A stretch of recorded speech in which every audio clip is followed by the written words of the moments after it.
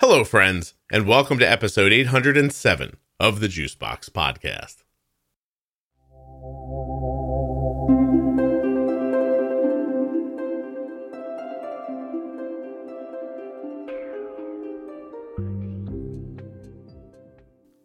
I didn't understand when I began recording this episode that it would be an After Dark, but I've given it that distinction because the person we're going to be speaking with today suffered a number of different abuses throughout their life in the past, and they get spoken about.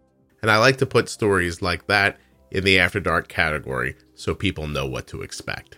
So in a few minutes, we're going to speak with Kelly. She's the mother of a few children. One of them has type 1 diabetes. There's a bunch of autoimmune stuff in her family and some different issues with her son and herself. You're going to hear about it all as the conversation unfolds. While you're listening, please remember that nothing you hear on the Juicebox Podcast should be considered advice, medical or otherwise. Always consult a physician before making any changes to your healthcare plan or becoming bold with insulin. If you have type 1 diabetes or are the caregiver of someone with type 1 and are a U.S. resident, please head over to t1dexchange.org/juicebox. Join the registry, complete the survey. It will not take long. And once you've done that, you're helping to move type 1 diabetes research forward, right from the comfort of your home. This show is sponsored today by the glucagon that my daughter carries, Gvoke HypoPen. Find out more at gvokeglucagon.com/juicebox. Today's podcast is also sponsored by Touched by Type 1. They're a great organization helping people with type 1 diabetes. Check them out. touchedbytype1.org or find them on Facebook and Instagram. And lastly today, but certainly not least, this episode of the Juicebox Podcast is sponsored by InPen from Medtronic Diabetes. If you're looking for a way to give yourself insulin that's not through a pump, but you'd like some of the features that pumps offer, you want to find the InPen from Medtronic Diabetes at inpentoday.com. My name is Kelly. I am a neurodivergent mom of a neurodivergent child who is also a type 1. And I also have 2 other kids. All right, Kelly. And you've got me Googling immediately. That's fine. I feel like neurodivergent is a new fancy word for something I already know. Yes. It is, right? Yes. Neurodiversity, neurodivergence, neurovariance refers to variations in human brain and cognition, for instance, in sociability, learning, attention, mood, and other mental functions. Sorry. In the case of you, how does that? So I have diagnosed ADHD and dyslexia, and I'm currently looking into the process to see if I may be slightly autistic. Okay. What about you made you want to look into that? My social awkwardness and my inability to take social cues from people. Like I just am horrible at reading facial and body cues. Okay. And I am overly friendly, and I am awkward, extremely awkward. Okay. Oh, Kelly, by the way, when we were talking before we recorded, you were so boisterous and now you're like demure. Which is fine, but I might ask you to put the mic back a little bit to your mouth. Oh, okay. That's well, awesome. I think I was running around a little bit. Yeah, bring the mic. Because with my neurodivergence, I had written you down for the 30th. And then all of a sudden I got like a little thing on my phone, and I was like, oh, it's today. So, oops. So how old are you?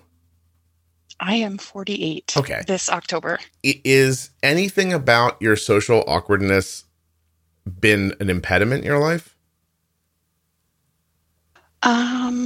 Relationship wise, extremely. I don't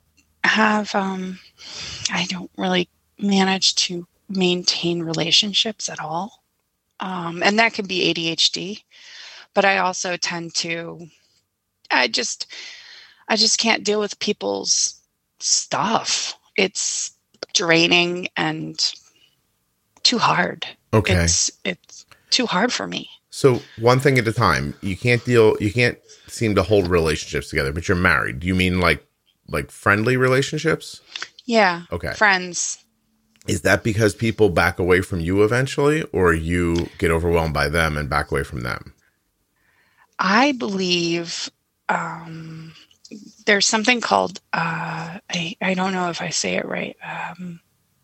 I lose my words a lot. That's the ADHD. Well, there's this issue where you do a lot of masking. And so you read people and then you try to pretend to be what they want, or you take up behaviors that you think somebody else likes, Mm-hmm. And over time, when you get really comfortable, it kind of falls away, and people aren't cool with that. And then you're come off as harsh, or what? How do you think you come off to people when you stop masking? I had somebody tell me I was frigid. Okay. And was that a dating unemotional? situation?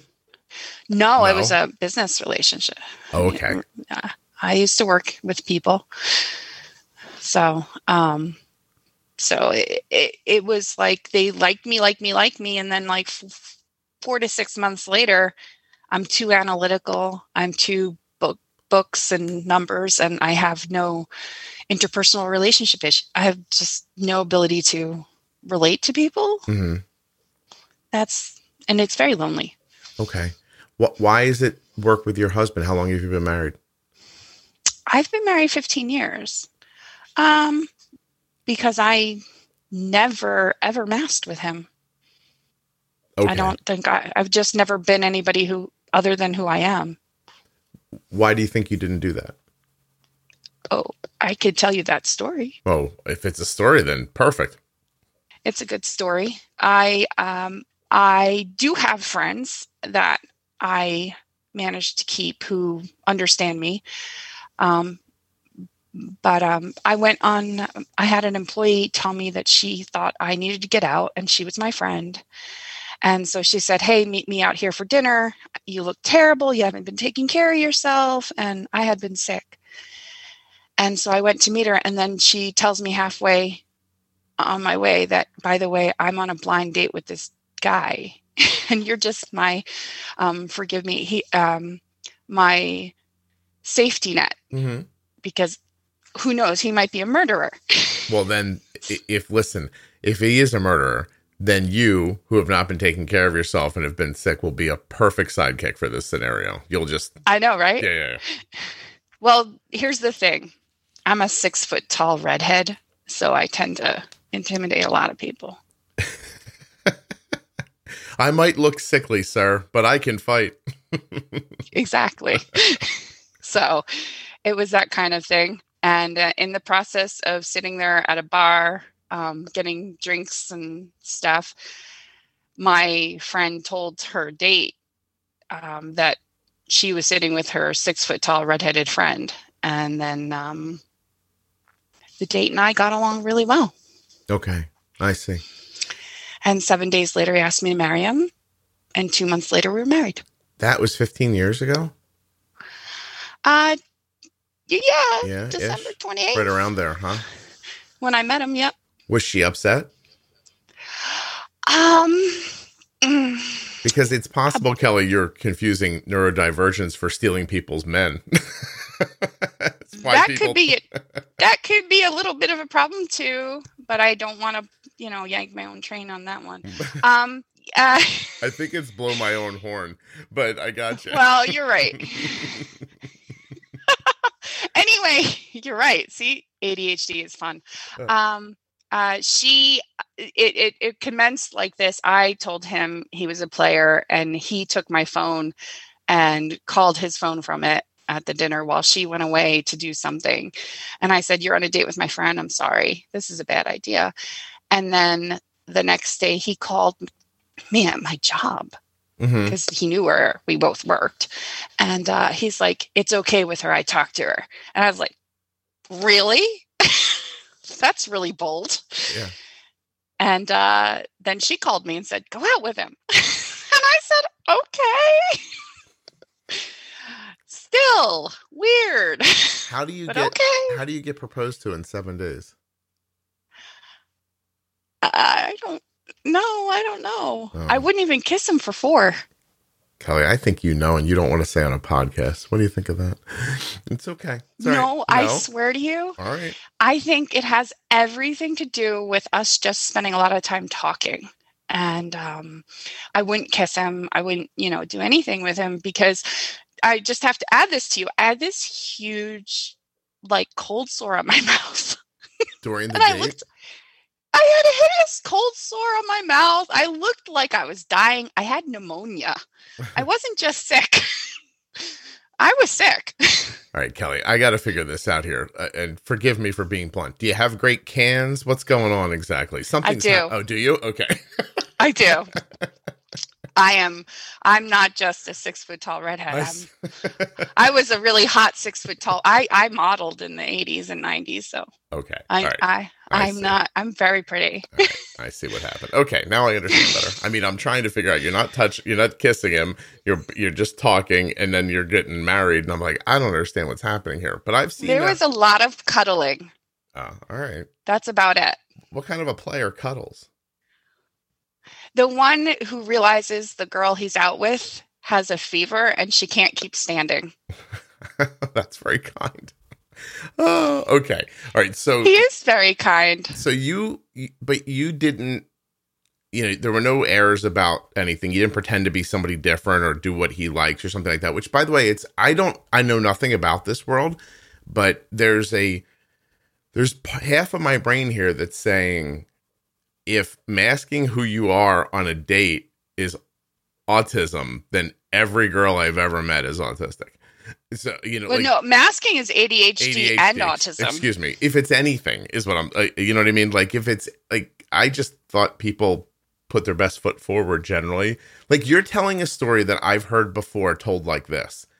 I met a guy, I pretended to like what he liked. Eventually it came out that I didn't care about basketball and we broke up. And then one day I was out with my friend, not looking to date, acting like myself, and he liked me.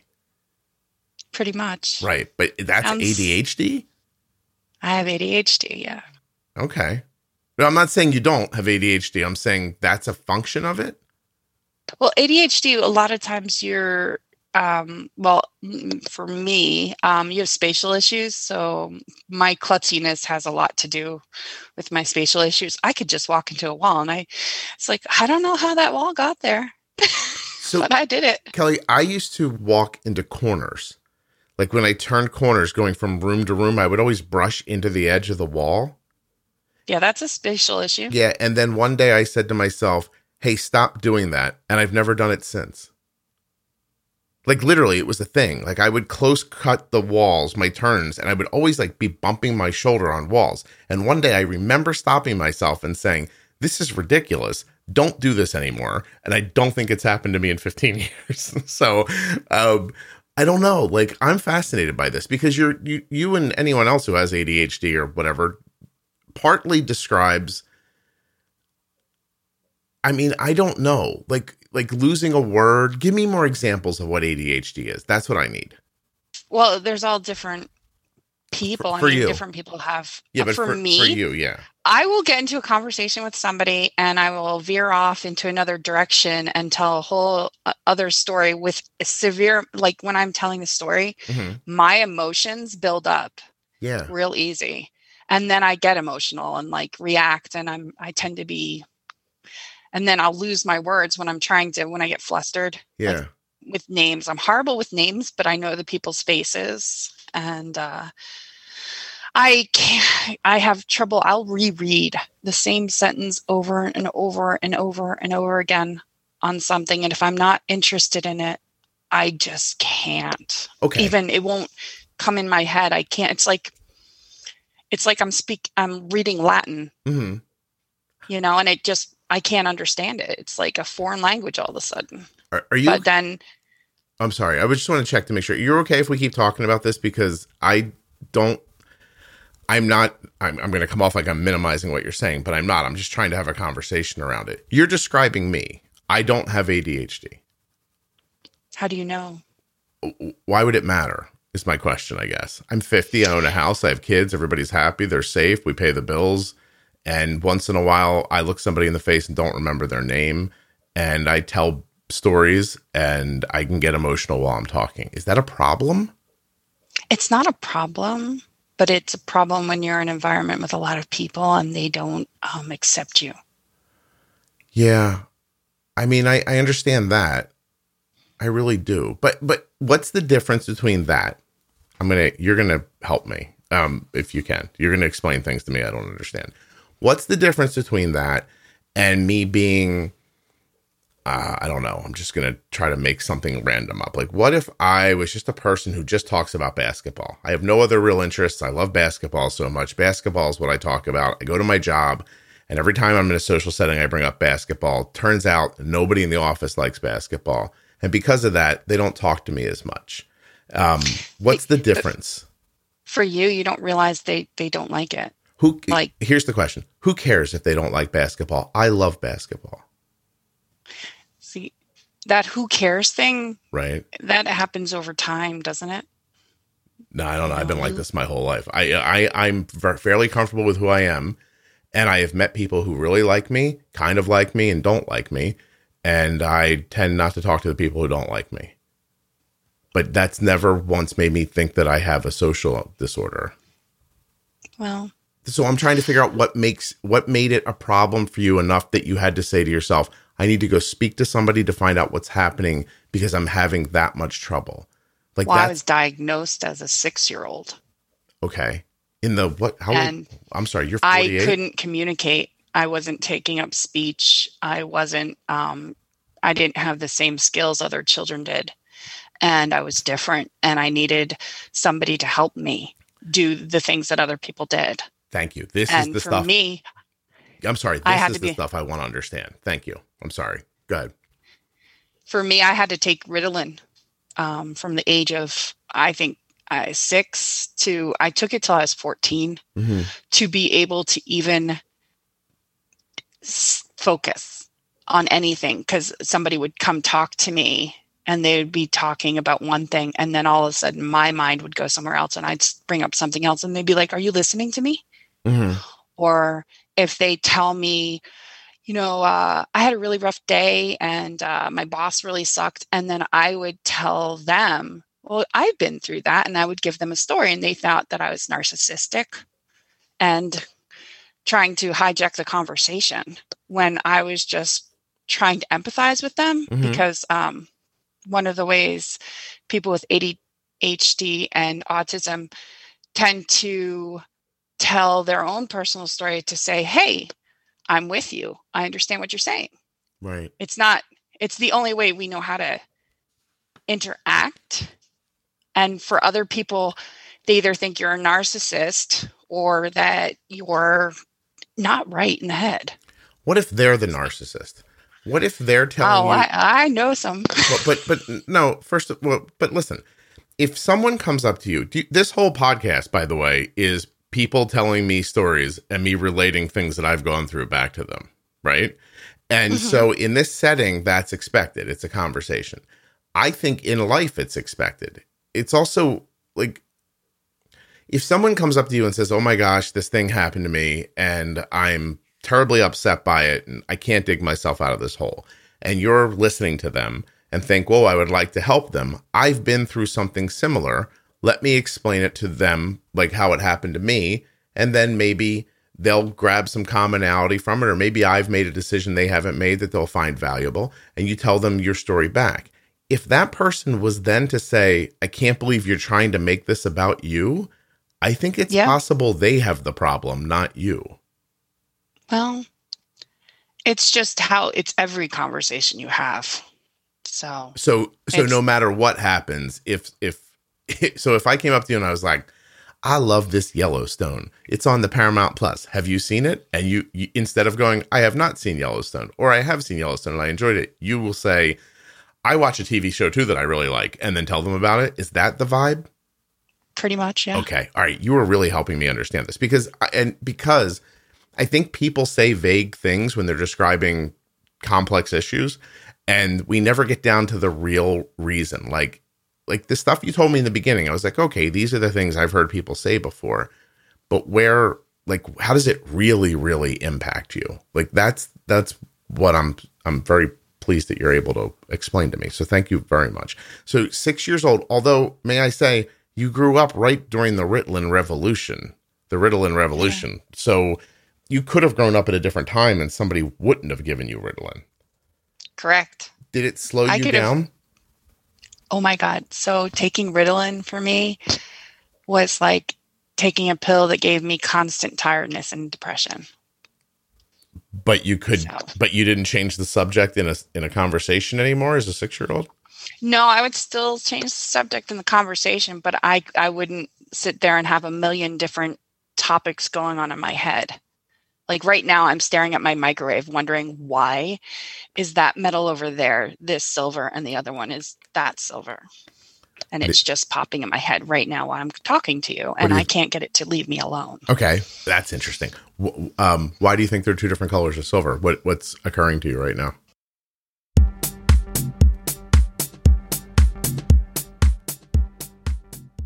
Gvoke HypoPen has no visible needle and is a premixed autoinjector of glucagon for treatment of very low blood sugar in adults and kids with diabetes ages 2 and above.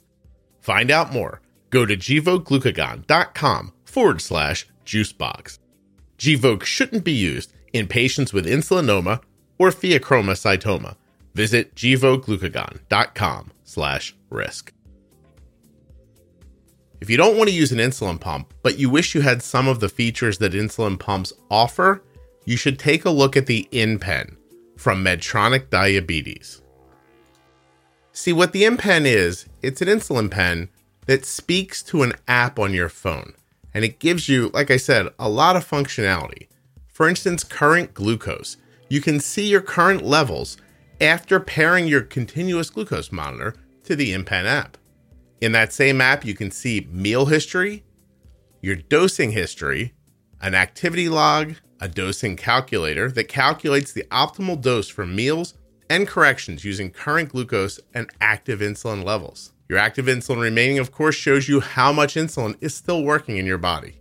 And if you'd like to see your glucose trends over time, the app has that information as well.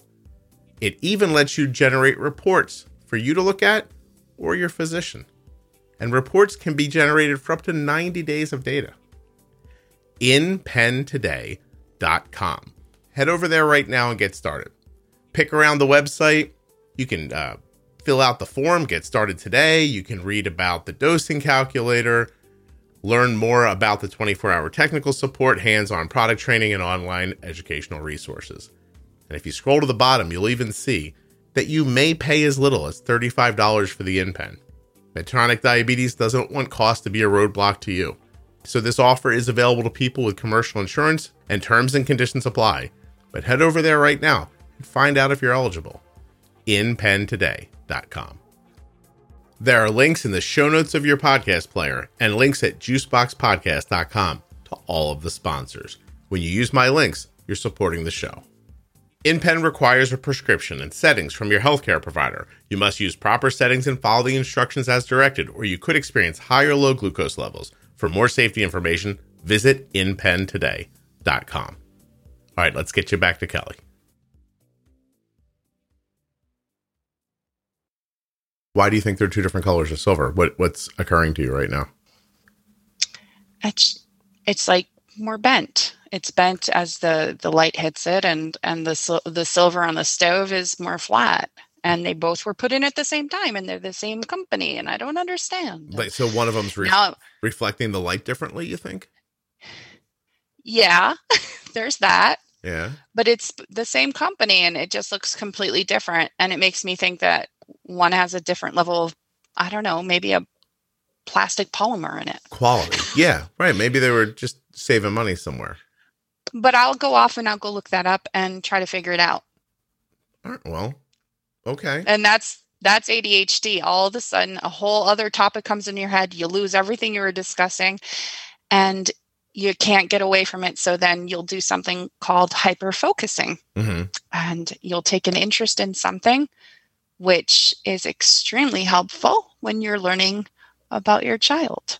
Interesting. And then, and you find this a problem? Like, I don't know what your day is like or what. Hyperfocusing is not a problem for me. Okay. Because then it's all that. But when I'm all that, my husband has said, you have to stop. You have to stop. There's other things to do. We have 3 kids. Please, Gotcha. You need to focus on other things. And are you able to do that when he brings it up to you? Yes. Okay. I am able to do that. It's just is it upsetting when somebody tries to break you away from your hyper-focused activity? It can be. It's frustrating. Frustrating. Okay. All right. I understand. Thank you, Kelly. That was really well done. I appreciate. I know that probably wasn't easy to do, and I appreciate you digging through it with me. So, you have 3 kids. They are how old? 13, 11, and 8. 13, 11, and 8. And which one of them has type 1? My 11-year-old son. 11-year-old son. Okay. How long ago was he diagnosed? So I go back and forth. I can't remember the exact year, but my father-in-law told me it was 5 years ago, January 17th. So he was 6? And that's what I can't remember. I, for some reason, can't remember that much. You know how I do Arden's diagnosis date? She was diagnosed when she was 2. She'd only been 2 for a month, and she was born in 2004, so Arden was diagnosed in 2006. That's how I end up doing it. Because if you just said, what year is Arden diagnosed, I'd be like 2006. Like, it comes to me slower. So I'm basing my little one, she was 2 and a couple months. So yeah, it was 2. I think it was. Cool. Okay. So about 6 years old. Were there any other autoimmune issues in your family line? Yes. Okay. Oh, goodness. Yes. Who and what? My mom has severe rheumatoid arthritis. Mm-hmm. My sister has Hashimoto's. My other sister has ankylosing spondylitis. Ooh. My brother has rheumatoid arthritis. I don't know about my little brother, but yeah. And then who else? Oh, my mom is bipolar. I don't know. We go back. I listened to a lot about that. Yeah. I mean, that's all very interesting. So you said your younger brother, I don't know, because you don't know your younger brother, or just because you don't talk about it? He stayed home when I left. And so I don't really have the best relationship. Gotcha. Should we dig through that a little bit before we get to your son, or what do you think? You can absolutely go ahead, because I was gonna. It kind of like everything comes back to trauma. So, well, how old were you when you started experiencing that at home? Trauma? Yeah. I don't know. I remember being 3 years old, and my mom was locked out of the house and trying to open the door, and I couldn't get the door open, and her screaming really nasty things at me. And I realized she left me home while she went to the store. Okay, so asleep. So you were a 3-year-old asleep. Your mom went to the store, came home, and then couldn't talk you through unlocking the door, so she yelled at you. Mm-hmm. Okay. Mom was bipolar, you're saying? She was bipolar and borderline personality disorder. Okay. That's a lot. Which I only learned recently from a social worker. By describing her to somebody who was able to say... No, somebody who interacted with her later in her life after she was... I don't know. That's a very complicated story. That doesn't matter, but you figured it out somehow. Okay. Mm-hmm. Your father, what was he in this situation? He was a nice man who went to work at like 4 a.m. and came home at 10 p.m. And he just couldn't put up with his wife and wouldn't give her the finances she needed because she was irresponsible with money. And so he just avoided her like she was the plague. Okay. But didn't leave her. He didn't leave her until she forced the issue. Gotcha. How many kids now did they have together? 5. 5. Where are you in that line? 4. You're the 4th? Yep. Okay.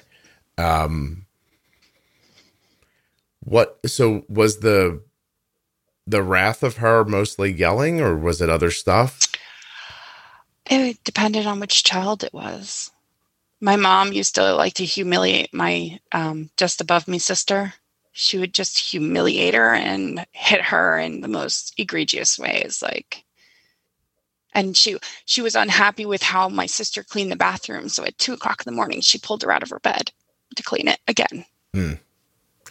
Yeah, that sounds pretty classic, actually, for what was going on with your mom. Your mom was not getting any treatment, I imagine. Was she treating with alcohol or drugs, do you think? So, because my mom had severe, oh God, I lost the word. What is that?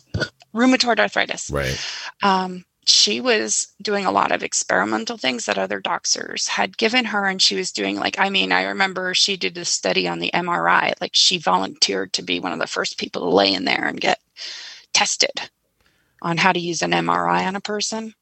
And so she was always like a guinea pig trying to find a way to when I say my mom was severely disabled, her hands were just so bent and swollen and her face, and she was on prednisone all the time, 24/7, which makes you aggressive and irritable. She was on so many drugs, methotrexate. She had like 7 different drugs, but I don't believe any of them dealt with her bipolar.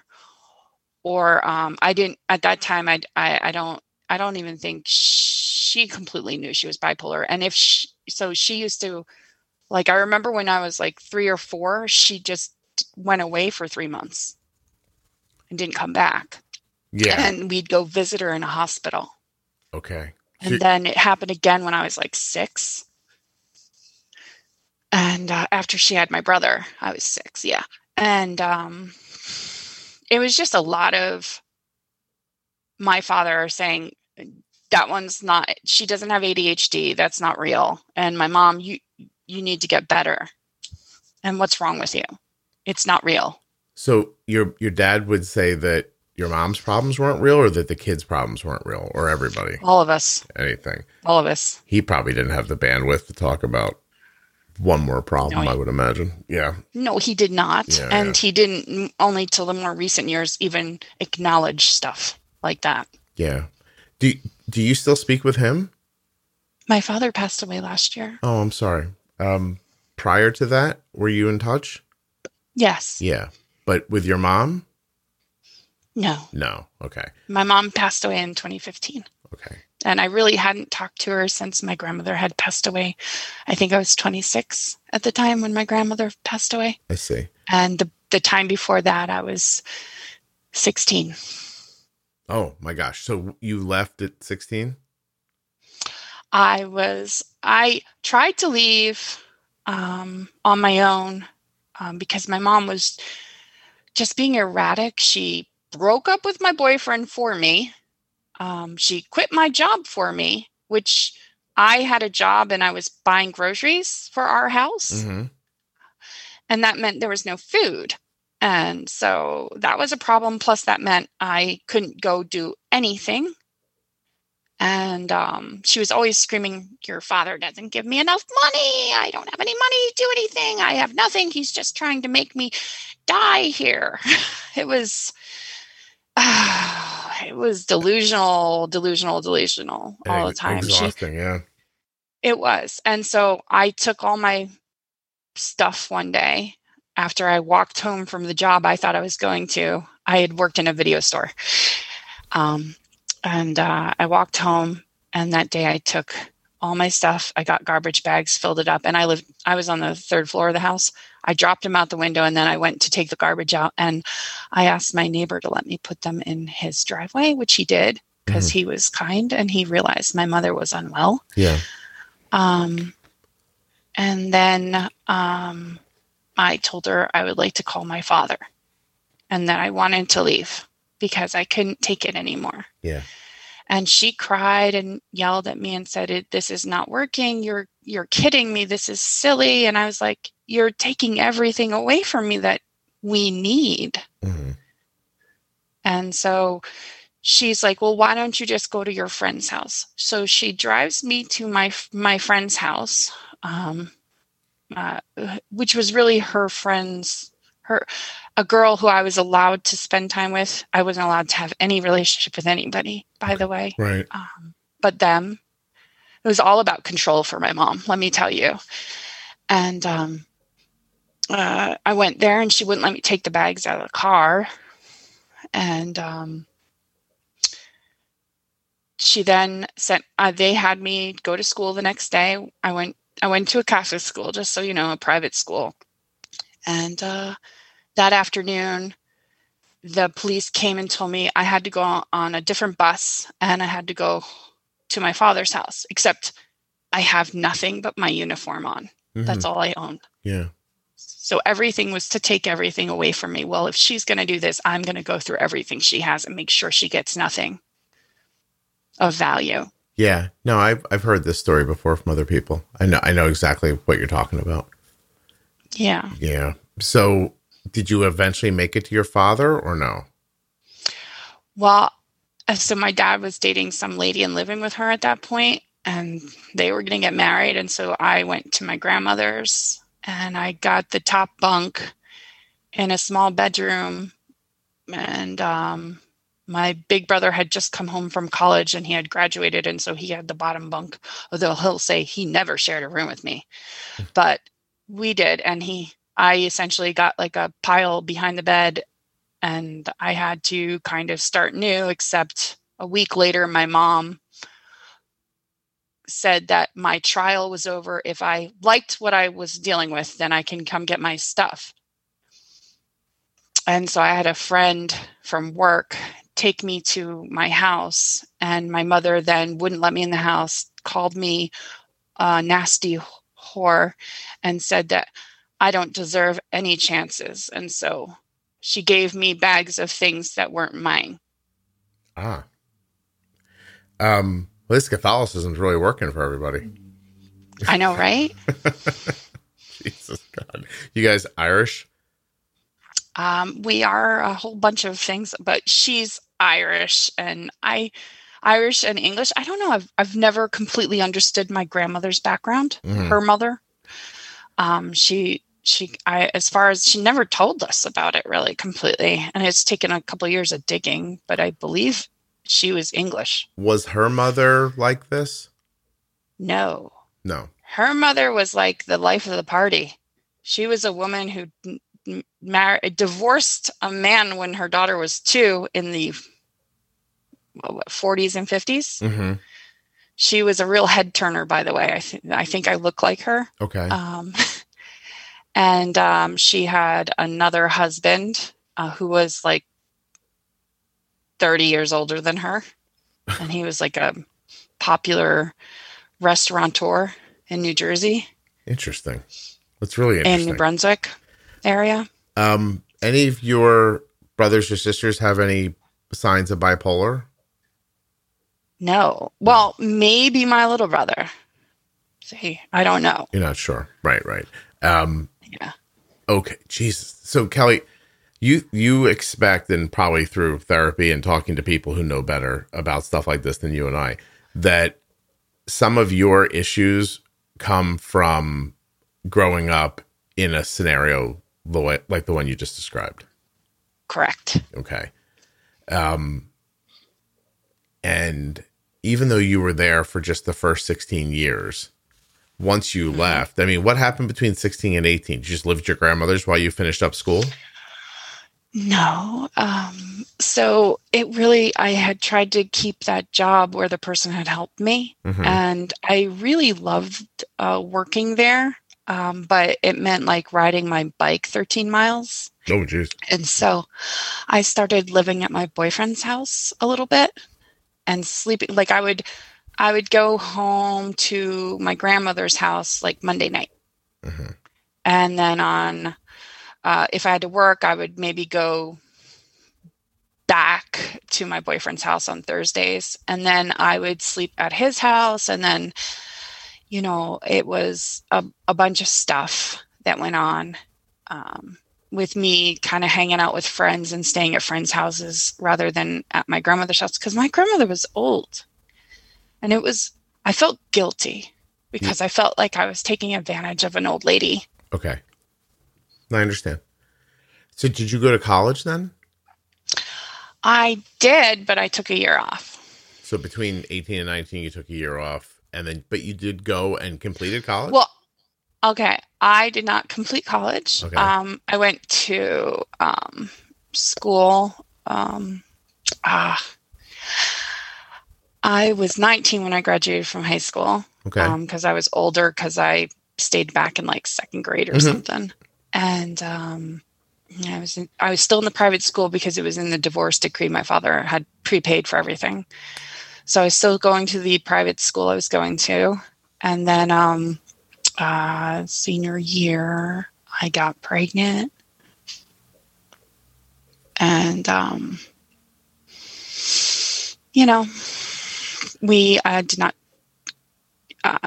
continue that. I understand. Okay. Yeah. No, I understand. I started doing the math when you said it. So, okay. And then I couldn't bear to go to school or do anything. All I did was I kept my job. My boyfriend went off to a university that was far away. And his mom was like, "Oh, you can live with me. It's okay. I love you so much." And I was just like, "I can't live with you. I can't even stand to be here." Right. What part of the general part of the country did you grow up in? I'm from New Jersey. You're from Jersey. Okay. This is a hell of a story, Kelly. It really is something else. And is there a moment ever in your 20s where you feel like I've gotten away from this, and then No. You've never felt clear of it? So I just I like a lot of people who have learning disabilities or disabilities in general, they tend to gravitate to trying to understand people. And sometimes that means making bad decisions, especially when you don't understand how to interact with people so well. Mm-hmm. And then I ended up with a man who was horrible, who abused me. Oh, I'm sorry. No, that's terrible. It was like, so before I left my mom, she did start using drugs and alcohol, and she was doctor shopping is what I think she was doing. Mm-hmm. But because she couldn't afford the drugs she needed for her rheumatoid arthritis, so she was, literally, and this is when I could do it. She'd pull up in front of the local liquor store and she'd say, "Here, bring this note in and get a 24-pack." And that 24-pack was every day. Oh, okay. She was drinking. She was drinking that much to get through the day. Yeah. Yep. And then, do you think younger people even understand the concept of your parents sending you somewhere with a note? Like my wife used to get sent to buy cigarettes with a note. Oh, she would smoke a pack a day too. Yeah. By the way. So it was a lot of smoking, a lot of drinking, and then after I had moved out, and I actually had cried to my dad to go to the court to try to save my little brother, and he just said, "I just don't have the money to deal with your mom." And I was like, "Oh, okay." Because we're all disposable, Dad. That's great. So, and my dad had lived, so in between there, I had moved in with my dad and his new wife. Mm-hmm. And she was worse than my mom. That's something. Your dad could pick them. I know, but then you think about this. That was how I picked relationships. And I never really had a really good, healthy relationship, because that relationship with the boyfriend she made me break up, that was actually a really nice relationship. That's probably why she made you stop doing it. Well, yeah. And she didn't know a lot of stuff. And she made this story up. She told me, I heard him talking to his friend in the backyard. He's going to try to have sex with you. You're not going to have sex. Let me tell you, I'm going to stop it. And I was like, okay. How old were you at that point? I was 16. Did you already have sex with a kid? No. Oh, okay. Well, he was probably going to try to have sex with you. But that doesn't He mean wasn't. That doesn't He mean wasn't. I was trying to do that with him. And he told me no. Okay. That's an But interesting move. she didn't know that. No, I'm saying she obviously made up the story, but it was a reasonable guess, is what I'm saying. For a 16-year-old boy to be thinking about that. Correct.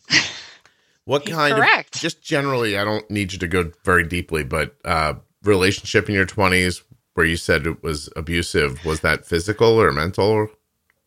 Both. How long were you in that? Oh, in and out for 10 years. Every time I'd get out, he'd like come back to my door. I mean, and he was always like, the first time he hit me. So I actually went to the community college, and then I had gone down to New Orleans to live. Mm-hmm. And then I was going to go into Tulane. And then I had been assaulted by a roommate. So I left and came home. At Tulane? Mm-hmm. We were in a house. We weren't. Oh, okay, I see. I hadn't even really started school yet. And this was a sexual assault? No. It was a girl. And she was my friend. And she just hit you, that kind of thing? You don't have to tell me. Hit me. Yeah. Okay. It started months earlier over a guy. Mm-hmm. And I was in college, and I had a friend, and this friend one day goes, "Hey, you want to go to a Matthew Sweet concert?" And I'm like, "Yeah, I want to go to a Matthew Sweet concert." And so I'm like, "Okay, oh my God, he asked me out. Like, this is awesome." Right. And I get in the car, and there's this other guy in the back seat, and I get in the front seat, and he's like, "Hey, do you mind getting in the back seat?" And I'm like, "Oh yeah, no problem." And then we stop at somebody else's house, and we pick up this other girl who then proceeds to stick her tongue down his throat. And I'm like, "Oh, I guess this isn't a date." So I'm seeing that I'm supposed to be with the other guy. Oh, okay. So I wasn't used to that. And then we were very good friends for like 2 years, and we were just only ever friends. And then one day I said to him, "I don't understand why you never, ever wanted to go out with me." Mm-hmm. And he said, "I did. I asked you out, but you said that you wanted to stay single." And I said, "Yeah, like not get married." And he's like, "Well, I perceived you wanted to be single.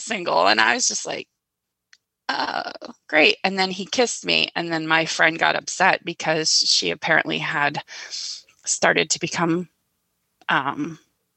attracted to him, which she always knew that I was attracted to him, and it was like, why? So she said, "You either stop it or I'm not your friend anymore." And so I stopped it. Kelly, and I told my guy friend, "Sorry, bye." Yeah. Everything about your story is making me, not about you, by the way, just in general, because I live in the world too. All I can think is like, is everyone out of their mind? Like everyone? Do you know what I mean? Just and in different and spectacularly odd ways, like between, interpersonal relationships and dating and, parenting, and nobody can like no one in your life can come close to making a good decision. It's fantastic. Like you've actually moved so far away from how you grew up. It's laudable. honestly. Do you know what I mean? Like it's fascinating that you were able to get to where you are right now. Yes. Do you ever stop to just kind of celebrate that? I do. I do celebrate that. Good. I mean, it's like you climbed out of 6 different pits. It feels like. It feels like that to me too, but sometimes people say that your stories are so outrageous that nobody will believe them. No, listen, I have no reason not to believe you. And it makes sense if you kind of reverse engineer it. If you at 6 years old, which by the way, listen, I'm not a doctor. I wasn't a doctor in the 70s. I don't know what I'm talking about, but I've seen people put on Ritalin and it wasn't good for them. And I could stand here and make a pretty solid argument that a 6-year-old shouldn't be able to keep a single train of thought while talking to a bipolar woman and her husband who made 6 babies with her or 5 babies or whatever. Like, it's not like you were being raised by the queen mother and you know what I'm saying? Like there was a lot of craziness from your mom. Like why are we, I mean, if I could put myself back in that moment, I don't think I would put your mother in charge of making a decision about whether or not to medicate you at 6 years old. Do you see what I'm saying? And so now you're in it, right? Well, listen, you were in it the minute they had you, like, right? So you're in their hell and now you're being brought up with their ideas. You're being brought up with their, limited ability to parent. And then they do it to more people by, they have kids and then you guys live in a bubble where this is happening. Your father gets more and more disillusioned and moves away. Your mom slides further and further into her mental illnesses, which makes your interactions worse and worse and worse. And then it's no doubt that it's just not a surprise that you would continue to end up with people like this. It's probably what you gravitate towards, even though you don't realize you're gravitating towards it. Like there were probably kids at Tulane that weren't going to hit you, but how the hell would you find them? Because that's not what you think of as the world. Does that make sense? Yeah. Yeah. It just feels like, this thing breeds more of this thing. And then when you try to leave it, you find more people like that. And then when you actually find people who aren't like that, that's probably when you don't deal well with other people. Well, the girlfriend that assaulted me, she was like my best friend of like 3 years. And she was my ride or die. Yeah. And I was living in her house with her a lot. Mm-hmm. Like I would come sleep with her at her house, not like sleep with her. I understood. No, not like that. No, I but understood. Like roll out a bed thing and I'd sleep next to her bed. And so like when it came to her, the guy, I was going to choose her because she was my ride or die. And she was like the only girl ride or die that I had ever had that kind of liked me. Mm-hmm. Maybe that's wrong. All I'm wondering is if you didn't grow up like this in this scenario, if when you got to college, your ride or die would have been a different person. Probably. Yeah. And like, what is it about, like when you stop and think about it, it doesn't shock me that you were very good friends with a person who eventually could come to strike another person, because I'm guessing that subconsciously we're all drawn to people that we recognize somehow. Right. You know what I mean? Even if it's not like, even if in your like functioning, like conscious mind, you're like, look, that's how my mom is. I don't want to be around people like my mom. Like, even if you know that, when you start making small subconscious decisions about people and things, I'm assuming you choose stuff that you're more comfortable with, even though that comfort isn't good for you. When I look back now, I can see that, but yeah, in the moment, I couldn't see it. Sure, I couldn't see it. And when I left her, the roommates all voted me out. I mean, I'm the one that got strangled and black-eyed, and I got voted out of the house because they said I caused too much drama. When I didn't think I caused any drama. Actually, I just kind of went to work and came home and was saving to try to pay for my first semester.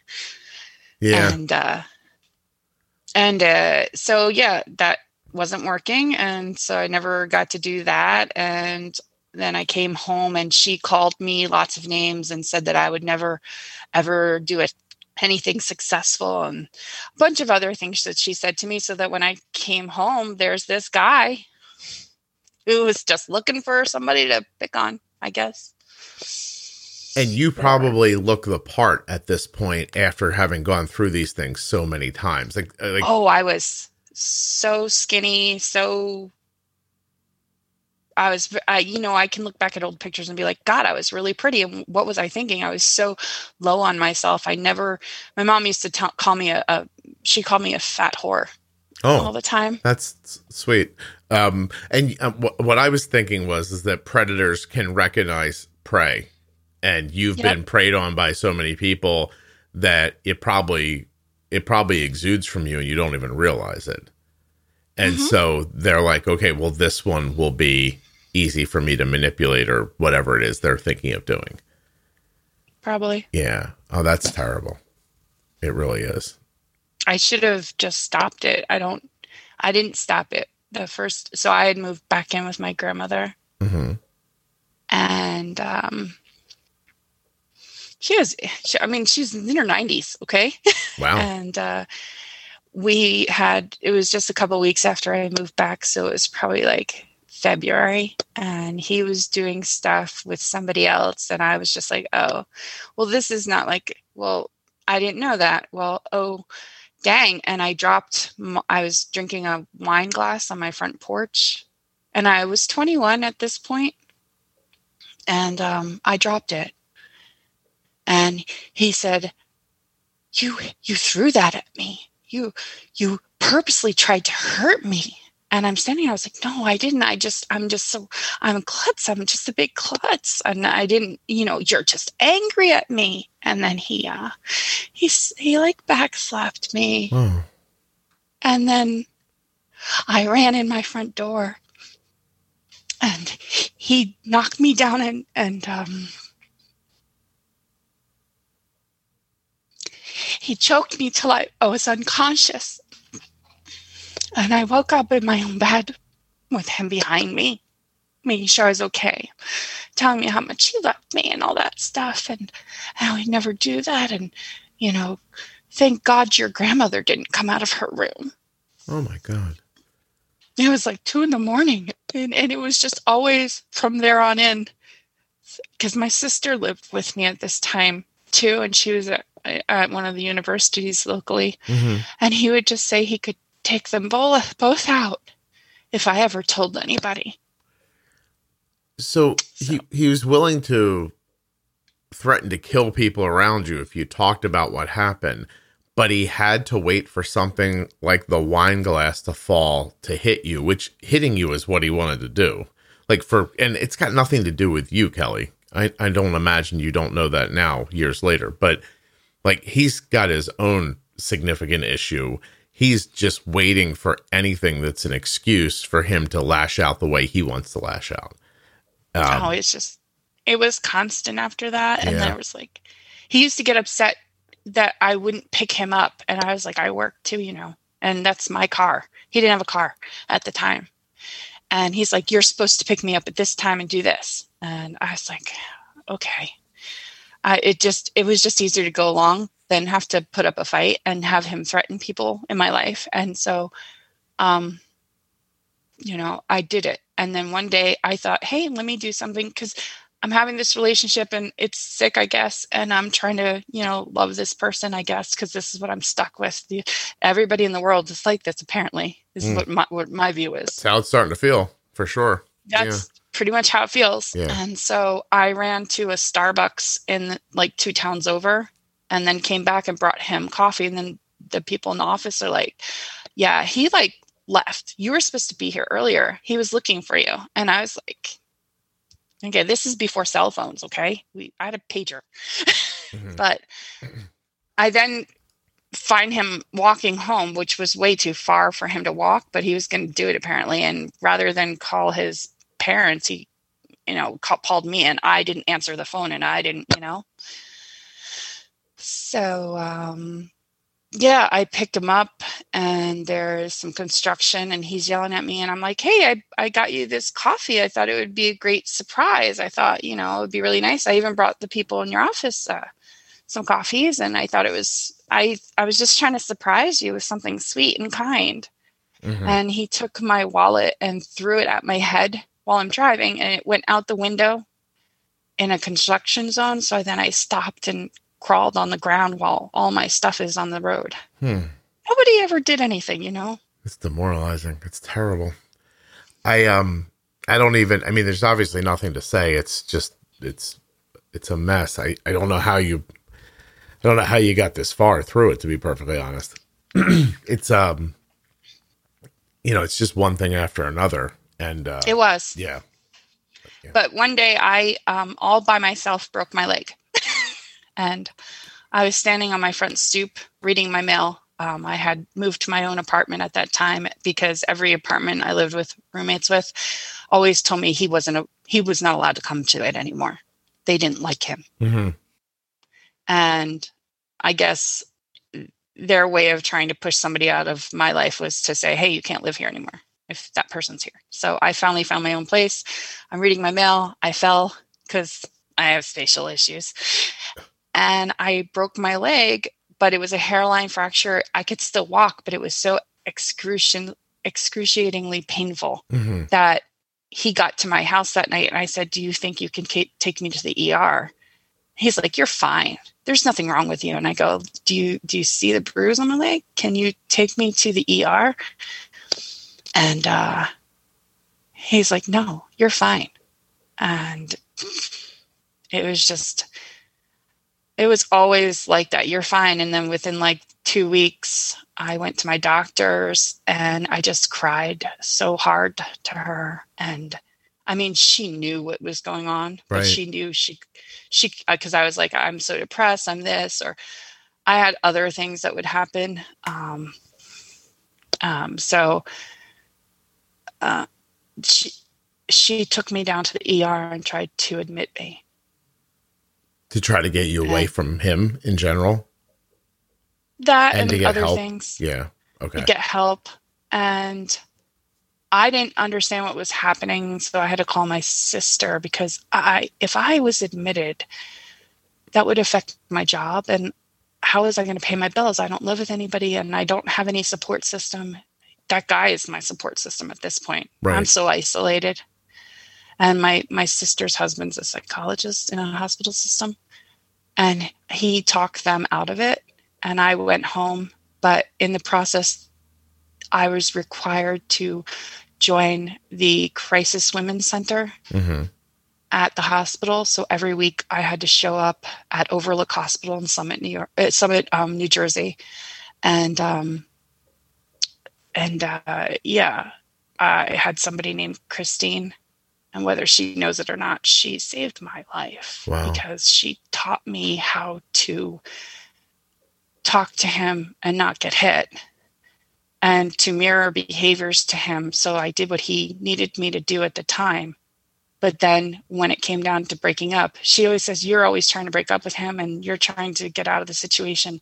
And I said, yes. Well, he has to think he's breaking up with you. He's got to break it off.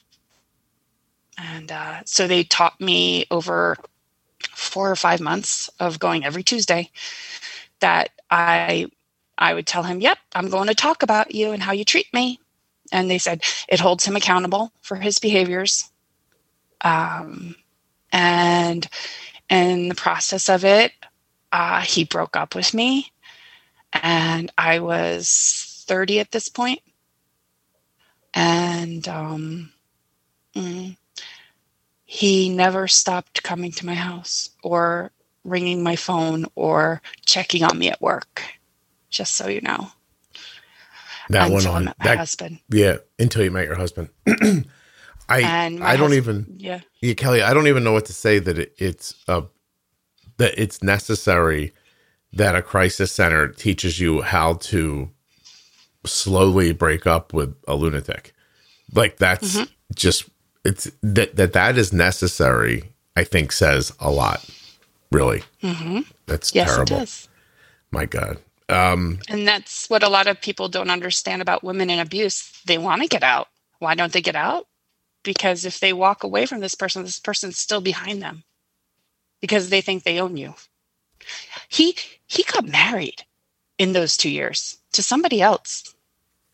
Wouldn't leave me alone. Wow. So, yeah. I mean, listen, if you want the high level takeaway from this, ladies, and I'm being serious here, don't date guys that can't afford their own car. I swear to you, it's an indicator.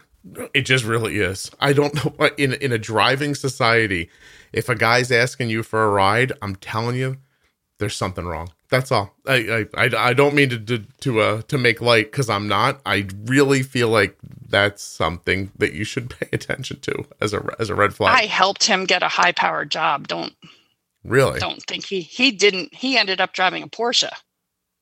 Jesus. I know. Wow, that's just upsetting. All right. Well, okay. So Kelly, to get, that's a long.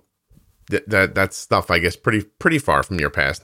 Probably doesn't feel like it when you start talking about it, but 15 years ago or more. So when you meet your husband and things are just normal, how do you're able to accept that and just move on and be normal? No. I'm just not a normal person, so I can't accept that. And I guess I don't know. I just, I sing that song to myself from like Sound of Music. Somewhere in my youth or childhood, I must have done something good. That's what helps? It does. Yeah. I sing it to myself every time. I'm like, how did I get here? I wouldn't change a thing. I'm so glad I'm here, because where I am, I'm very happy. And I didn't know what normal was until I met my husband, and then he's just really nice, intelligent guy. Mm-hmm. And so by the way, just so you know, when he asked me to marry him, I said, you don't even know me. I'm crazy. I have ADHD. Do you know I have ADHD? And I'm dyslexic. I mean, I walk into things all the time. I'm a huge klutz. Are you sure you're ready for that? Listen, he's like, yeah, you should not have done that. You should have said, well, this guy seems normal. I'm definitely going to start trying to hang around with normal people. Well, at that point in time, I wasn't sure he was normal though. Cause I did date like numerous people. And the first minute they did like anything controlling or anything weird or anything, just anything, I was like, bye, sorry, nope. Yeah. So it was like 2 years of me dating while that other guy is still following me around, calling me and showing up at my house on random moments. Yeah, it's a weird split. Whether I answer the door or not. Well, it's interesting because your life is beginning to split in two different directions, but it took a very long time for that Velcro to pull apart, because the guy, the bad boyfriend person, was still trying to stick to you, and you were trying to go in a different direction. And it's amazing that you were able to. And it sounds like, with a lot of help from people. I've always had angels out there. Yeah. Helping me. And that was one of those weird things. It's so weird. I'm not, I know I'm Catholic, but I'm not religious. But you remember that boyfriend I was telling you about, the one my mom made me break up with? Yes.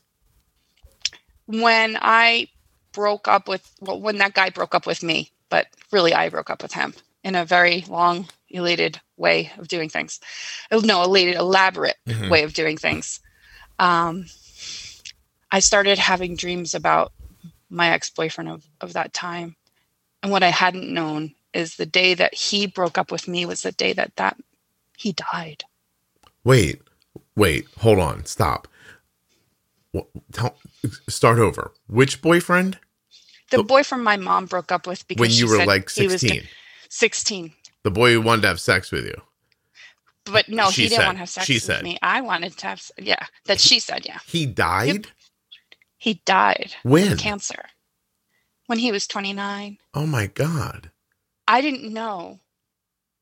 But the day that my relationship ended with the bad guy, mm-hmm. I had been dreaming about him for a little bit. The first boyfriend. I mean, really, honestly, he was my first boyfriend, and I had been dreaming, and he, always had told me, he had always said he had loved me, and stuff like that. And I even had kept up with him over the years, even though I was dating other people. Mm-hmm. He had, he had still been my friend. And then when he met his wife, I guess, he had come to my house and he had said something to me. I met somebody and I wanted to just make sure it was okay that this is the way I'm going because this may be something. And I didn't know what he was asking me. I think I was like 19, 20. Right.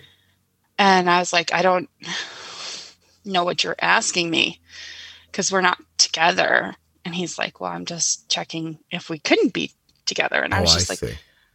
I'm like, you live so far away from me. I don't think this would work. I'm in college. I'm just trying to be free. I mean, I'm just trying to be free at this point because I had such a tumultuous relationship with the previous guy. Kelly, I have to tell you, if you would have gotten back together with him and he passed away at 29 from cancer, I would have thought that's on brand for Kelly. I'm actually, the whole time you're talking, I'm thinking the diabetes for your son is on brand. Like, because you must have just been like, oh my God, is this this stuff never going to stop?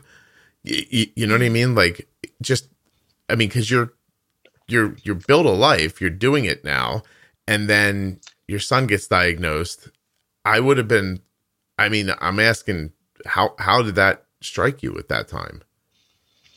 So, part of that relationship where I was abused was a lot of abuse in the car. And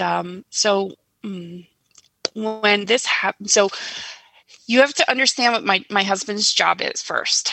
Okay. My husband works at sea. He's a merchant mariner. Okay. He's a chief engineer on a ship. Okay. Okay. And so he leaves for like 10 to 12 weeks at a time. Sometimes the longest he's left is 141 days. Wow. And I'm by myself. And so we had gone. His dad likes to sometimes he flies out of where we live, or we have to drive down if he would, depending on which port he has to go to. Mm-hmm. We drive to like Elizabeth or something, New Jersey. Yeah. That port. And so I was meeting my father-in-law in Newburgh, New York, because that was kind of midway for us. And he would take him the rest of the way to New Jersey. And we sometimes go to like a local, popular, inexpensive, breakfasty kind of place, like not a diner, but a popular, I'm trying not to say the name. Yeah, sure. And so we had gone there that morning, and I was leaving my husband with my father-in-law, and my son is sitting across me, and he orders a plate of pancakes. And he's 6. No, granted, he's a big kid, by the way, because I'm 6 foot. My husband's 6'2", so we're not small people. And he ate 3 huge pancakes, and then he asked for my father-in-law's pancakes, and he ate those too, those 4 pancakes. And then he took my soda, and he took the toast that was on the table, and anybody's sausage or bacon or anything they had, anything that was left over, he asked to eat. We And I was like, what is up? And so we thought I had him at a doctor's office twice in the last couple of days, but we have to bring Daddy to work, Mm-hmm. So this is what we do. And we drove down, dropped my husband with my father-in-law, and I said, I'm going to go to Target afterwards because we don't live anywhere near where there's a Target. Just so you know, there are places. There's no Targets. And every time I tried to go shopping, we had to go back to the bathroom. It was like literally every 5 minutes. Yeah. I don't even know what his blood sugar was, but he was graying. Had to go to the bathroom so much that I was like crying. I pulled over on the way home like 6 times so I had a minivan, so he could pee out the door. Right. On a highway. That must have been fun for highway. him. There's no way he didn't love that, right? He probably did. Oh my God. You're saying it now and I'm like, I want to do that. I wish I could, but I hear you can if you get this certain little cup thing. Well, I'm just saying, now as a female. I would find that freeing, I believe, to pull over on the highway and just pee out the door of a minivan. Pretty much. But things are bad. 6 years old and I'm a spastic. I have a 2-year-old in the back. And then I have at that time, my other child is 8. And we had a rough time with her the previous year because she had a burst appendix. So I'm like super on guard mommy. Let me tell you. I'm feeling up my son's belly. Is this tight? Does this hurt? Does this every day at this point? Every time he gets sick, that's what I would do. And he's like, no, I'm fine. I was like, but then why do you have to pee so much? So I actually had gestational diabetes during my 3rd pregnancy. Okay. For my 2-year-old. And I had... So here's one of my ADHD moments. When I went into the hospital to be trained by the nutritionist, who also apparently is a type 1 diabetic, I was giggling because at that time, my son was 3 to 4, somewhere between there. And he had just gotten diagnosed with global dyspraxia. But they had suggested I modify his diet to make sure he wasn't allergic to anything red, to make sure he wasn't allergic to this, because he had always had stomach problems, like eternally crying stomach problems, that his stomach hurt. And this is years before he got diagnosed, And it was just, even as a baby, always crying, always giving something for his stomach, always. I never slept anyway, and then I had another child. So it was just, take this food away, take that food away. We went gluten-free for a year. It did nothing. We took any kind of things with dyes. We did all this stuff. And in the process of going to learning about nutrition, I sat there with this nutritionist who's telling me that I have to do all this stuff. And he's looking at me. He's like, why are you laughing? And I'm like, so many months pregnant. And I'm just laughing because I don't know how to react to all the different diet things now I had to do that I was already doing for my kid. And I was like, I'm laughing because life is funny. Buddy, because as bad as all this is, I've been through worse. What do you think of that? Yeah. But I didn't say anything. I was uncomfortable. I was very uncomfortable. A, this guy was pretty hot. B, I'm embarrassed. And C, I'm inappropriate at this point. Yeah. So I say nothing. I just sat there, smiled and laughed a little. And I was just like, so he had told me some things, some signs that I had to look for. And these were all the signs that my son was having. Yeah. And he didn't know that he saved my son's life by telling me this stuff. So several years later, guess who's our pump trainer? The hot guy? Yeah! Oh. By the way, if girls are uncomfortable around hot guys, I think this explains why people are so comfortable around me. I just realized that now when you were saying it. I was like, oh, no one's ever been uncomfortable. Oh, then I was like, I get it. All right, I see. So, okay. I'm dying to know, are you incredibly good at diabetes or do you struggle with it? Well, I hyperfocus. That's what I'm thinking. I spent the first couple months figuring everything out. And while my kid is MDI, I kept him. So he's never been number one, he was diagnosed at 410. Number two, his A1C was 7.8 at diagnosis. Mm-hmm. So I caught this early. Pretty early, yeah. Because of the guy in my nutrition meeting. Right. And then it saved his life. And I then went down the rabbit hole of diabetes. I knew of you because at diagnosis, my doctors, the nurse practitioner gave me your name, the CDE. She gave me your Juicebox and listened to Juicebox podcast. But at that time, we didn't have cable. We didn't have any of that stuff. We had HughesNet, which is a satellite. Okay. And I didn't have enough data to listen to you. That's All right. There's nothing I can do about that, Kelly. That can't be my problem. But I understand the idea. Wait, what hospital, by the way? Albany Med. Albany Med. Okay. Interesting. And Albany Med Pediatrics endocrinology is our doctor, and they are amazing. Nice. We see nurse practitioner Christine Wolfhart, and she is an amazing endocrine NP, and she's awesome. And so is Nurse Nancy and Kristen, all of them. They are awesome. But Very let me nice. just toot them, Yeah, absolutely. their horn. And so we also, Alex, I shouldn't have said it. Well, Alex is my son. Okay. Alex has, I don't know, I've always been able to handle this. I've always managed. There was a lot of sleepless nights. Let me tell you. Sure. But those sleepless nights were spent, I literally stayed up for 5 days straight when he was diagnosed and just read. And here's the hyper focus. I can read that stuff if I have a desire. And it was constant. And within, so 2 days after we came back from the hospital, my son started vomiting. And I called up Nurse Nancy, and she was like, well, just do straight basil, and just give him sips of soda or sips of drinks and just stay there with him. But you have to make sure he gets insulin. So drink, insulin, check blood sugar. And I was like, okay, I got this. And I'm freaking out. I sat next to him, his bed on the floor, the entire 2 days that he was sick. I kept him out of DKA. I kept him below 200. And he just had a stomach virus. It was just a fluke.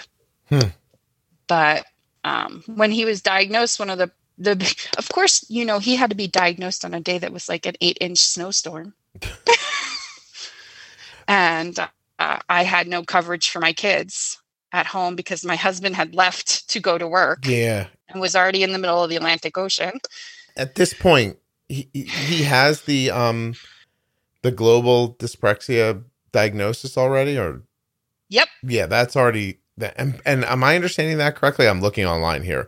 It's also referred to as clumsy child syndrome. Yep. Confused matters, more developmental dyspraxia. Basically, DCD refers to an overall motor incoordination. Yep. Like bumps into things. But so when he was 10 months old, he broke his arm. Okay. And we couldn't even figure out how he broke his arm because we had our mattress on the floor and he had kind of crawled off the bed at me. It was 11 o'clock at night and I just went to the bathroom. Mm-hmm. And yes, my kid slept with me in the bed.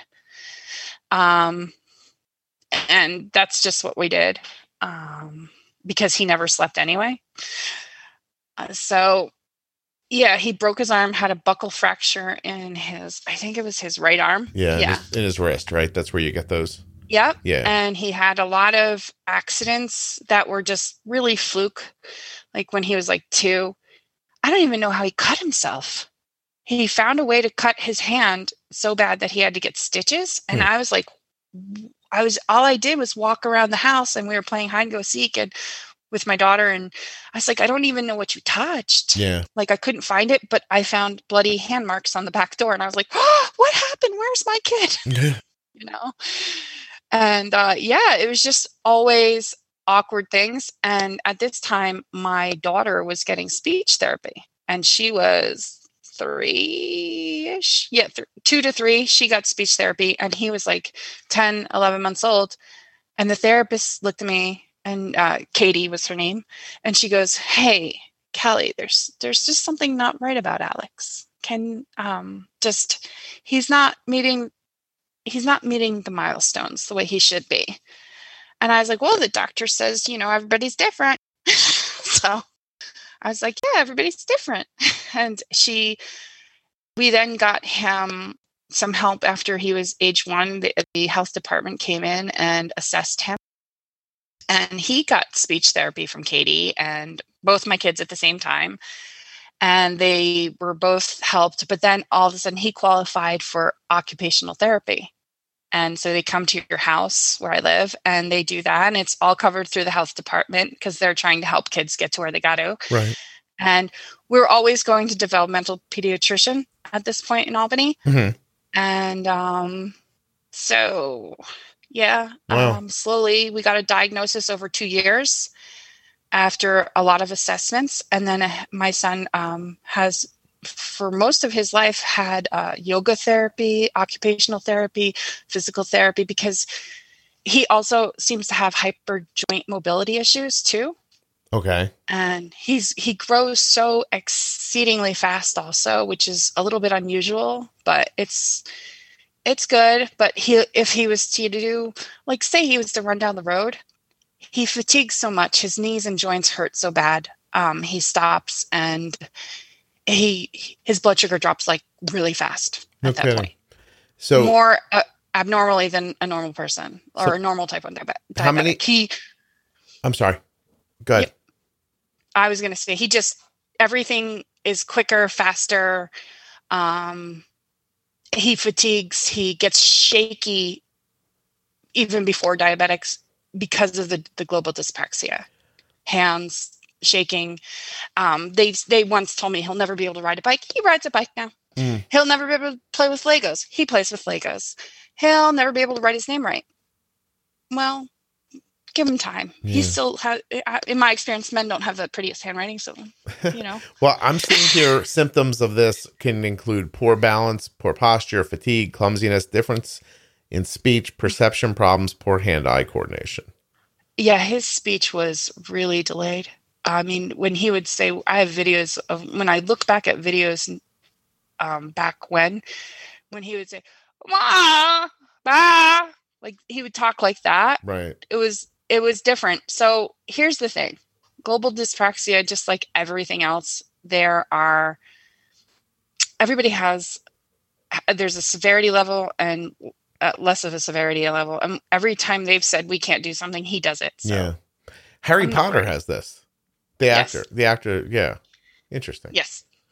A lot of people do. Right. No, actually the thing I was reading says that 5 to 18% of the population may have it. Yep. That's interesting. And all right. I believe it comes under the bracket of dyslexic diseases or developmental delays, not disease. And so it.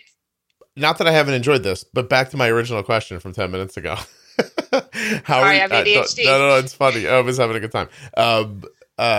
How do you end up managing? Like, do you hit your goals for his blood sugars? What are your goals?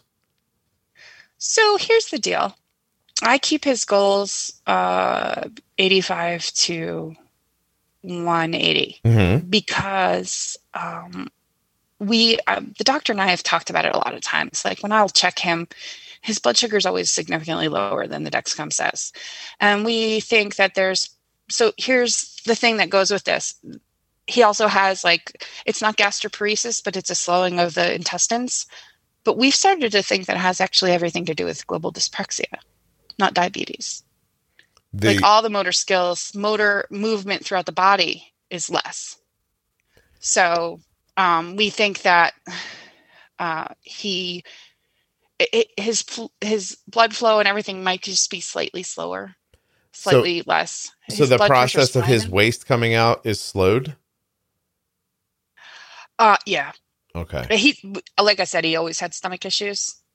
He's always had so many issues with the stomach before we even got diagnosed. So I was always trying to figure out what he was allergic to. They did allergy testing. They said pretty much nothing, might be sensitive to milk. Have you tried, I'm going to end up saying this a lot because it's been helping Arden, but have you tried something simple like a digestive enzyme along with his meals to see if it moves things through better? You mean a probiotic? No, it's more specifically, there's like digestive enzymes. There's, you take them right along with the meal. And no, I haven't tried this. Yeah. I'll take the suggestion though. It's worth a shot. I mean, you just kind of pop them with your food. Okay. And then if he's not eliminating on a good schedule, adding maybe like magnesium oxide might be valuable. We have added magnesium. Oxide? We did add magnesium. I don't know if it's oxide though. Check that. It's just magnesium. And so he gets leg pains a lot of leg pains throughout his life. He's always had severe leg pains. But he's also, he's 11 and he's 5'11". Yeah, it's hard to know. Well, double check the magnesium, because there's a couple of different versions, and magnesium oxide's what you're looking for to go to the bathroom more frequently. Well, they have him on Miralax eternally. Like, he just takes Miralax every day. Because if he doesn't, he has that whole slowing, and so he'll go super high. And then when he actually eliminates, he'll go super low. But for him, it's like, I've found him at like 29. So like quickly, it happens fast. It does. Yeah, because his body, what he empties out, then his blood sugar drops, right? Yeah. So they have him on a laxative. Does the laxative work or not really? It does. It does. So, and everybody swears it's not bad for him. I've read a lot of reports. I've gone back and forth, but this is what helps. And I don't really enjoy the low blood sugar like that. No, of course. So, like, I will go in there and it will say he's 85 and he might be like 40. So, and it's harder. And his A1C has always, since diagnosis, his first visit after being diagnosed, he was 6.2. And then he was I believe it was 5.6. But last A1C was 5.6. The one before that was 5.2. We've always stayed between 5.2 and 5.6. Am I a maniacal controlling person? I might be. But we loop also at this point. Sounds like you're doing well. It really does. Yeah. We don't have a lot of side effects with things, but I take things a little bit more serious than other people do. And my husband just backs me up. He's the tech guy. He helped you with that? He codes on his own anyway, building systems and stuff. And I'm just more medically capable. That was what I was going to go to school for. So. Gotcha. Well, here's something very quick about magnesium. I'm reading from a Healthline article.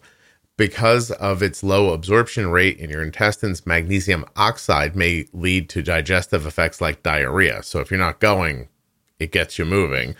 Its strong laxative effects are why it's commonly used to treat constipation.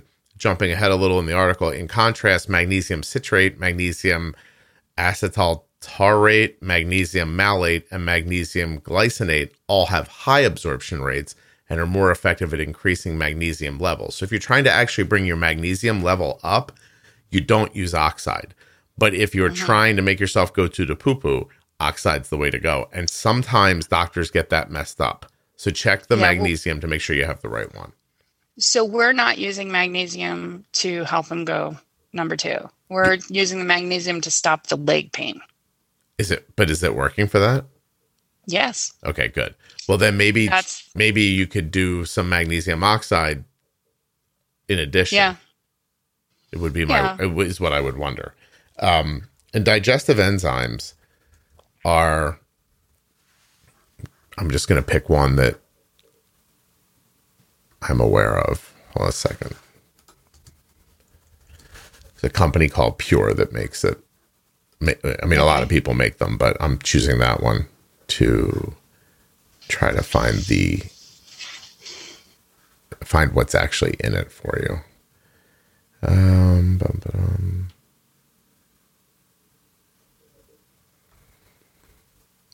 Why will it not tell me?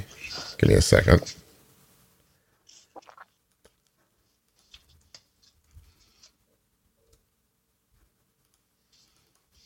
You must be thrilled that like something about your personality is actually helping with something, like with the diabetes, right? That's pretty cool. It's very encouraging. And because of my searching, because of my hyper focusing, which actually I'm trying to kind of get away from. Oh, sorry, that's my text messages. That's okay. That's what happens when you get a text. Yeah, that's I love that movie. What's it from? I couldn't hear it. It just sounded like kids screaming. What is it? What is that guy? Steve Carell movie. This is how I do things. Oh, when they rip off the hair? Steve Carell cartoon. Oh, a cartoon.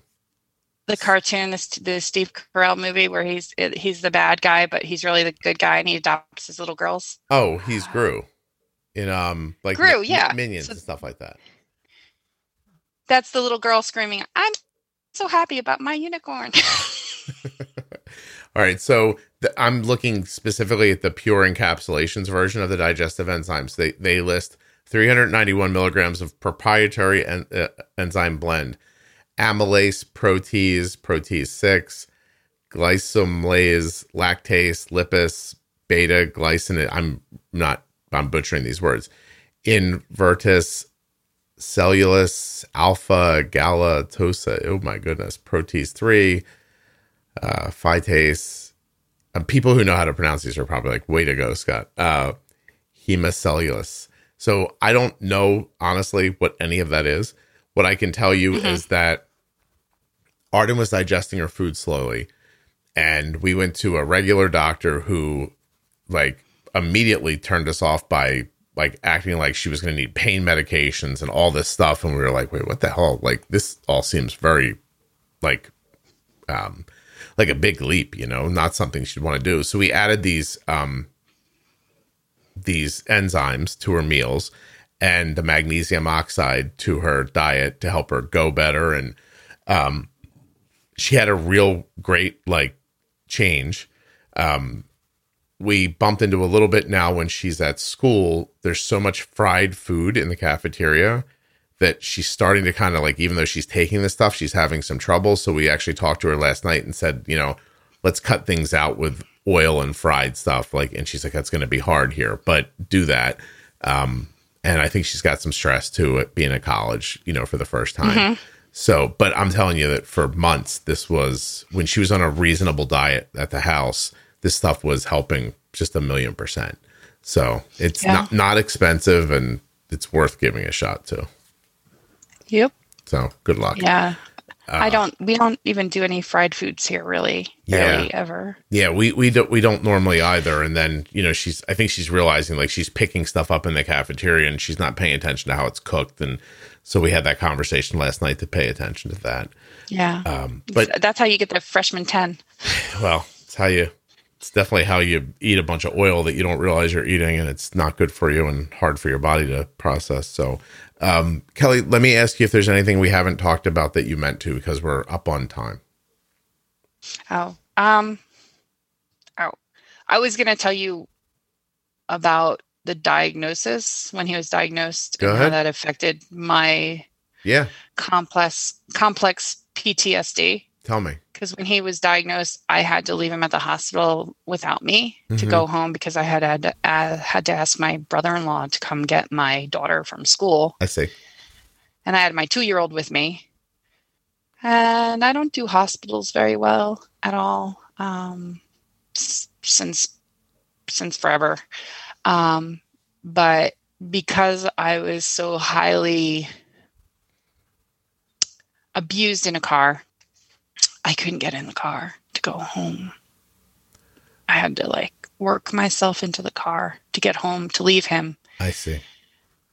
And it was a struggle, and it really affected me. And it was like the first time that I had to deal with the abuse in years. Oh, I see. Okay, so the PTSD kind of just triggered you, and then it brought back your desire to not be in a vehicle, because this is where the guy would yell at you and hit you. And so when your son's diagnosed, you get, whatever happens, and then all that stuff comes back. Mm-hmm. Wow, that's interesting. And that's like the first time I actually had to kind of confront a little bit of it with my husband. Oh, because all of a sudden you can't get in a car, and that doesn't make any sense to your husband. No, for years I've told him, please don't speed around corners and stuff. I get nauseous. Okay. I get nauseous in the car, but if I'm driving a car, I have no problem. There's some control things. But when I was leaving that day, I just broke down and fell on the ground, and I just couldn't deal with getting in the car. And I'm putting a 2-year-old in the back seat going, I can't believe this is happening. And I can't believe I have to leave my kid. Mm-hmm. And I can't believe I have to trust these strangers, which I don't trust anybody because of all my experiences. Sure. And I just struggled so much just to get in my car and drive. And then, of course, it's snowing. 8 inches. It took me, it's usually only an hour drive to Albany, but it took me like 3 hours to get home. Mm-hmm. And then 3 hours to go back. Yeah. To be with my kid. That makes sense. Was rough. Yeah. But so it makes sense that it takes longer, and at the same time, you're staying away from him longer because it's taking you longer, which is also making you upset. Mm-hmm. Yeah. Well, that's absolutely a vicious circle. It is. But yeah, I just focus on everything, and that's what it is. And he's got a lot of support at school. He has a one-on-one aide with him 24/7. Yeah. He's a smart kid, right. By the way. No, I imagine. He's a smart kid. He doesn't believe that he's smart because he's always been stuck in those special classes with other kids. Yeah, I understand that. And that's a little frustrating. And this is probably the first year that he's actually moved into the normal population completely. Oh, good for him. That's excellent.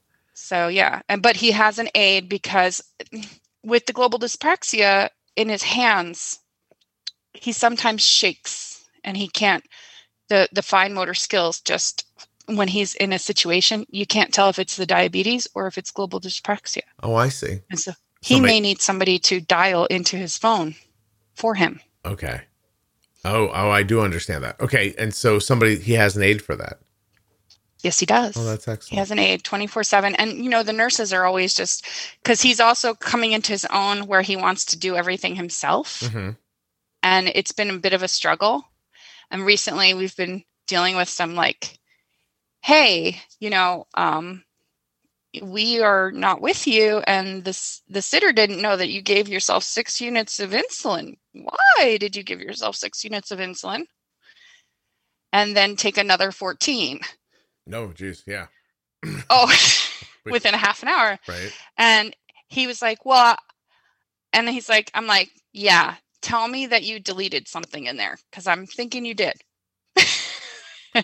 He's like, well, and I'm like, we don't really like using Basquami, but it's just little things like that he wants to take on himself. And I'm bold with insulin, like you. But he's struggling. He's struggling to do stuff like that. He's struggling to do stuff on his own because, he's 5'11", and all this responsibility is put on him, and people think he's way older than he truly is. He's 11. Yeah. And it's a power struggle recently.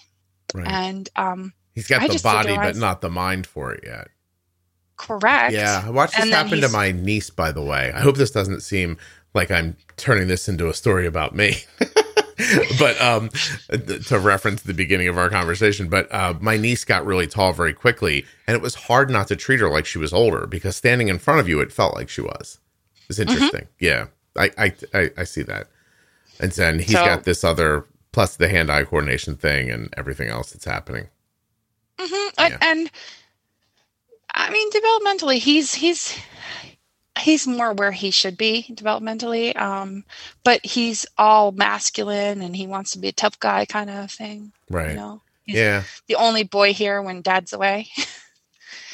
And it can be a little overwhelming on me. And more recently, I mean, literally in the last 2 months, he went from 5'9" to 5'11". And it's like, when I say, hey, you actually have to take care of your room, and if that means filling your diabetes shelf up with your stock, that means you doing it. Right. Yeah. And it's just, I got stuff like that. I hear you. Okay. All right, Kelly. Well, I can't thank you enough for sharing this with me. I'm sorry to push you away real quick, but I have to jump on a different phone call. So You're good. I'm up on my time, but I don't know why I didn't realize this was going to be an After Dark episode, but here we are. It definitely is. And I'm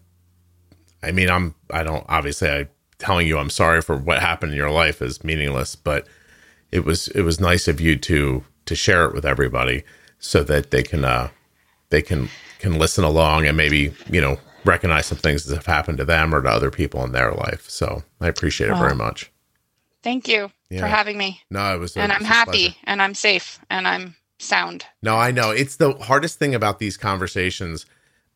When people go back into their past to relive things, you can kind of get you can think like, oh, that's happening right now. But you were describing stuff that had happened to you in the past, which is obviously incredibly impactful and it's impacted the rest of your life. But at the same time, you're not in that crisis at this exact moment. But no, I'm in a great place. Yeah, you absolutely are. There's hope for everybody out there. There's hope. Get help at a domestic violence crisis center. Yep. They are there to help you. They will get you through it. And they give you a lot of work for you to get through life. And then I've just isolated myself more. And how could you not during the pandemic? But I live on a homestead. I homestead and I have chickens and there's goats down the road and horses and cows and I farm. Nice. That's excellent. And I kept thinking while you were talking how 20 more years from now, how much farther away that'll feel.